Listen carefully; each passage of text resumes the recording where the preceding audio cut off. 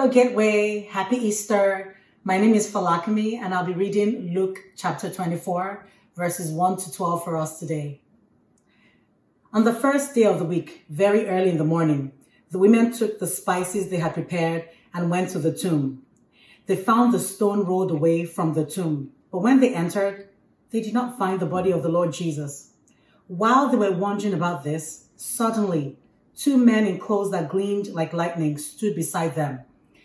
In their fright, the women bowed down with their faces to the ground.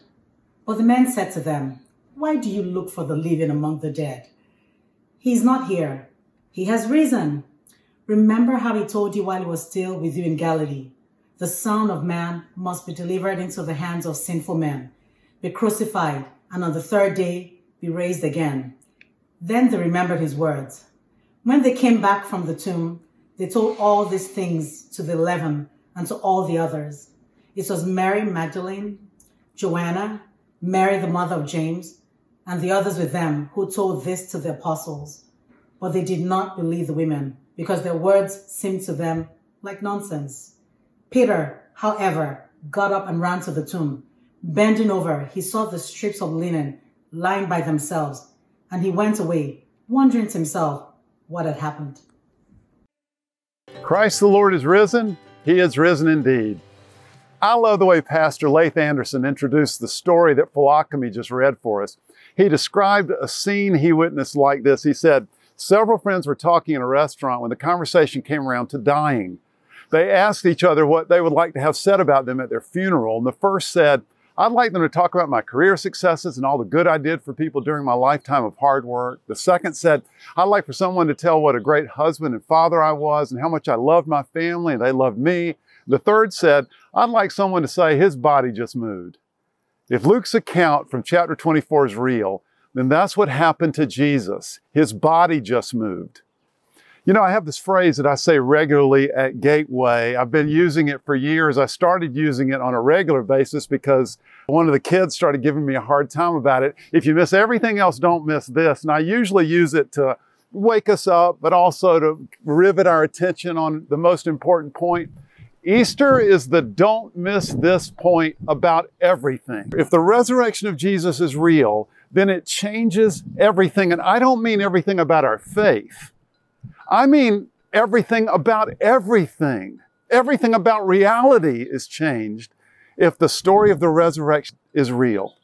So why do we believe this story?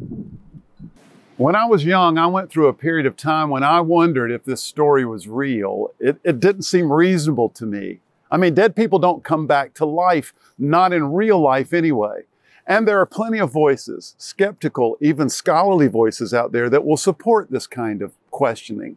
Their thinking goes something like this usually. Look, the disciples experienced Jesus' teaching and his influence in a powerful, life-changing way, and then they experienced the drama of this horrible but admirable death. And after that, they lived in the afterglow of knowing that they had known him and having experienced him, and also remembering the difference that knowing him made in their lives. That afterglow eventually got translated into stories, like illustrations, symbolic myths that explained and enlivened and, yes, amplified the reality.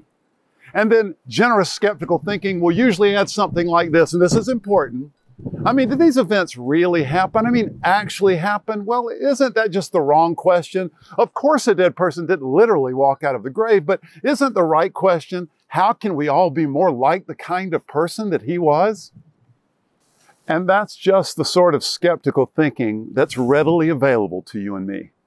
But here's the thing that I could never get away from. When you read Luke 24, it doesn't read like a nice illustration. It doesn't read like symbolism. It reads like an actual account of actual events. So let me counter that skeptical thinking quickly by offering just 4 reasons that make this story believable. And by the way, there are many more. Reason number 1, and this needs a little explanation, there were many eyewitnesses.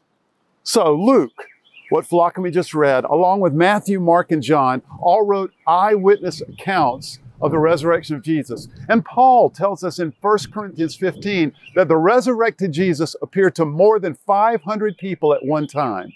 Plus, the witnesses agree with one another on the main details. Now, it's true that they disagree with one another on some of the minor details, and skeptics like to point out some of the discrepancies in the accounts as evidence of the myth nature of the stories. But I have a friend, Rob Showers, who is an experienced trial lawyer, and he tells me that that's just the kind of testimony you get when people are telling the truth. You get testimony where people agree on the most obvious and the most important details, but there are some discrepancies in the minor aspects. When witnesses agree exactly on all points, the professionals actually begin to be convinced that their story is rehearsed and isn't based on eyewitness memories. Furthermore, the very first witnesses were women. Now, this is not a detail that a first century Jew would have made up if they were making up this account. Women's testimonies were not allowed in Jewish court. If you were making up this story, someone like Nicodemus would have been the one who discovered the body. The eyewitnesses are hard to dispute. Second reason to believe this story, there was no expectation of resurrection in the Jewish conception of the Messiah. This is not a story they would even thought to make up. They weren't expecting this to happen. Let me give you a third reason. Jesus predicted his death several times. Okay, this could be random. It could be fluky. Perhaps these predictions were added later additions to the accounts, but it does make you wonder. Fourth reason, the story holds throughout the lives and the deaths of those first witnesses. At some point, surely the first witnesses would have recanted, hey, it didn't really happen like that. We kind of embellished it. How did they carry this story for the rest of their lives? Now, it could be argued that if they had recanted and renounced the story, we might not have that testimony today, of course. But we also wouldn't have the faith. It wouldn't have survived that. Now, of course, all these reasons don't guarantee the truth of the resurrection event. And of course, there are counter arguments to what I have just said. But the critical thing to note here is that there are legitimate, reasonable arguments for believing in the reality, the actuality of the story which Philokami read for us from Luke 24. You need to recognize, those of you who, like me, are natural doubters, you need to recognize that there is reasonable evidence suggesting the truth, the actual truth of these events. And if they happened, actually happened, then that changes everything. The universe is not a closed system. Death is not the end. There's always hope. It changes everything. So, what does it change for us? Specifically, what does it mean for us if the story is true? Now, I don't know that all that it might mean for you, but I can think of two very important things that it means for all of us. First of all, because of the significance of the event, because of the significance of the claims that Christians make, and frankly, that Jesus made about himself, we have to decide whether or not we believe it. We have to decide whether or not we believe it, whether or not we trust this story. The nature of the claim forces this decision point. Let me explain. If someone tells me it's going to rain tomorrow, I don't have to research that claim and make a decision about it. It makes no claim on my life. I may want to investigate it if I'm going to take a long drive or if I'm training for a marathon and I'm going to be running miles every day. I may want to know if it's going to rain, but it doesn't affect me very much either way, right? I don't have to make a decision about that claim. But if someone tells me that they have a prescription that will prevent me from ever being sick again, and they amass an impressive amount of research and personal testimony to back up the claim, I'd be stupid not to investigate it. I have to make a decision about that, whether or not I'm going to try that prescription. The nature of that claim makes a demand on my attention. That's like the kind of demand that the resurrection story places on all of us. C.S. Lewis is a famous Christian writer, and he once said, Christianity, if false, is of no importance, and if true, is of infinite importance. The only thing it cannot be is moderately important. The nature of this event demands that we make a decision. Are you skeptical? If you are, You're probably watching this because someone drug you into it somehow. If so, sorry about that, but maybe they did you a favor, because the nature of the claim demands our attention. If you're skeptical, I get it. But I believe you need to ask yourself if your skepticism holds up. What are the alternative explanations for this story? It's just made up out of thin air. That's very, very unlikely. Well, let's say it was a dramatic exaggeration based on people's strong religious beliefs, strong feelings about Jesus, and it was nurtured by their fear of death. Possible. But remember, most of the New Testament was written while the eyewitnesses were still alive. Would such religious sentimentality have survived? Or maybe Jesus didn't really die. He was just resuscitated after lying in the cool of the tomb. That's in fact what Muslims believe about this account. And this is possible, of course, but the Romans were experts in death. Experts. Would a very badly beaten, bleeding, and near-dead Jesus have inspired a revolution? Would followers have given their lives for that? How would you have explained then his eventual death? I think the skepticism has as hard a time holding up as the logistics of this story. Let me go old school evangelist here for a second. Listen, if your skepticism does not hold up like mine did not, then what will you do with that? I want to encourage you today to make the decision to trust Jesus Christ as your rescuer and Savior. If you've never placed your full confidence in what God has done for you in Jesus and given the control of your life over to Jesus as the director of your life, then you can do that right now. In the stillness of your kitchen or your den, ask Him to save you and to take control of your life. You can do that by simply praying, Lord, I'm afraid I've blown it. I've completely ignored my deepest desire to connect with you. Please forgive me for trying to run my own life and for believing that I'm in control. I've sinned against you and sinned against others. Please save me and come into my life and take control of it and help me to grow in my understanding of what it means to be connected to you. In Jesus' name, amen. Now, if you're ready to pray that kind of prayer, we want to respond to you. So simply chat that you want to talk to someone or throw a pair of praying hands into the chat and we'll get to you this week.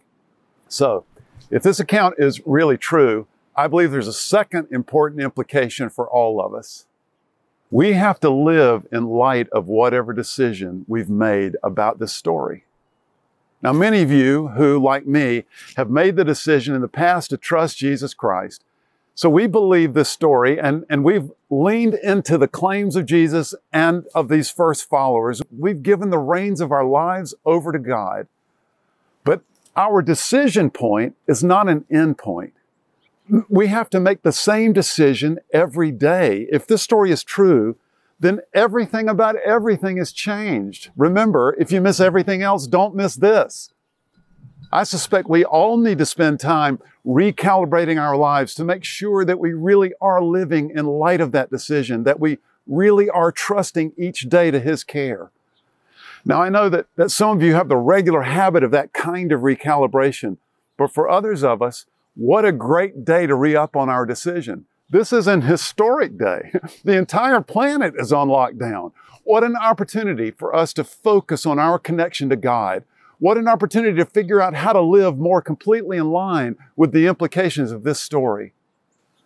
Let's just remind ourselves today, if this story is true, we have nothing to fear.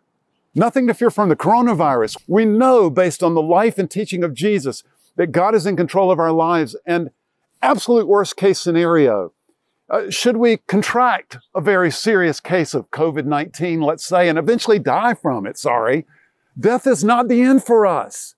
If the story recorded in Luke 24 is true, death is not the end of our story. Now, that's not hardened fatalism. That's not wishful thinking. That's not naive pie-in-the-skyism. That's reality. We have nothing to fear, not from the coronavirus or anything else. If you miss everything else, don't miss this. The Easter story changes everything. All of reality is dramatically enlarged and brightened. Our lives are lived in a very different and much, much larger context. So we have to decide, And then we have to live each day in line with that decision. Let's pray together. Father, thank you so much for what you did through the life and death and resurrection of your Son, Jesus Christ. Lord, I pray for any of us today who have never made the decision to step into that, to trust that, to believe that, to lean on that. I pray that you would speak today in a way that we can hear and understand. And Father, I pray for those of us that need to recalibrate our lives so that we live in line with that decision. Help us, Lord. We give ourselves to you fresh and new today. In Jesus' name we pray. Amen. Christ the Lord is risen. He is risen indeed. It was a blessing to have you.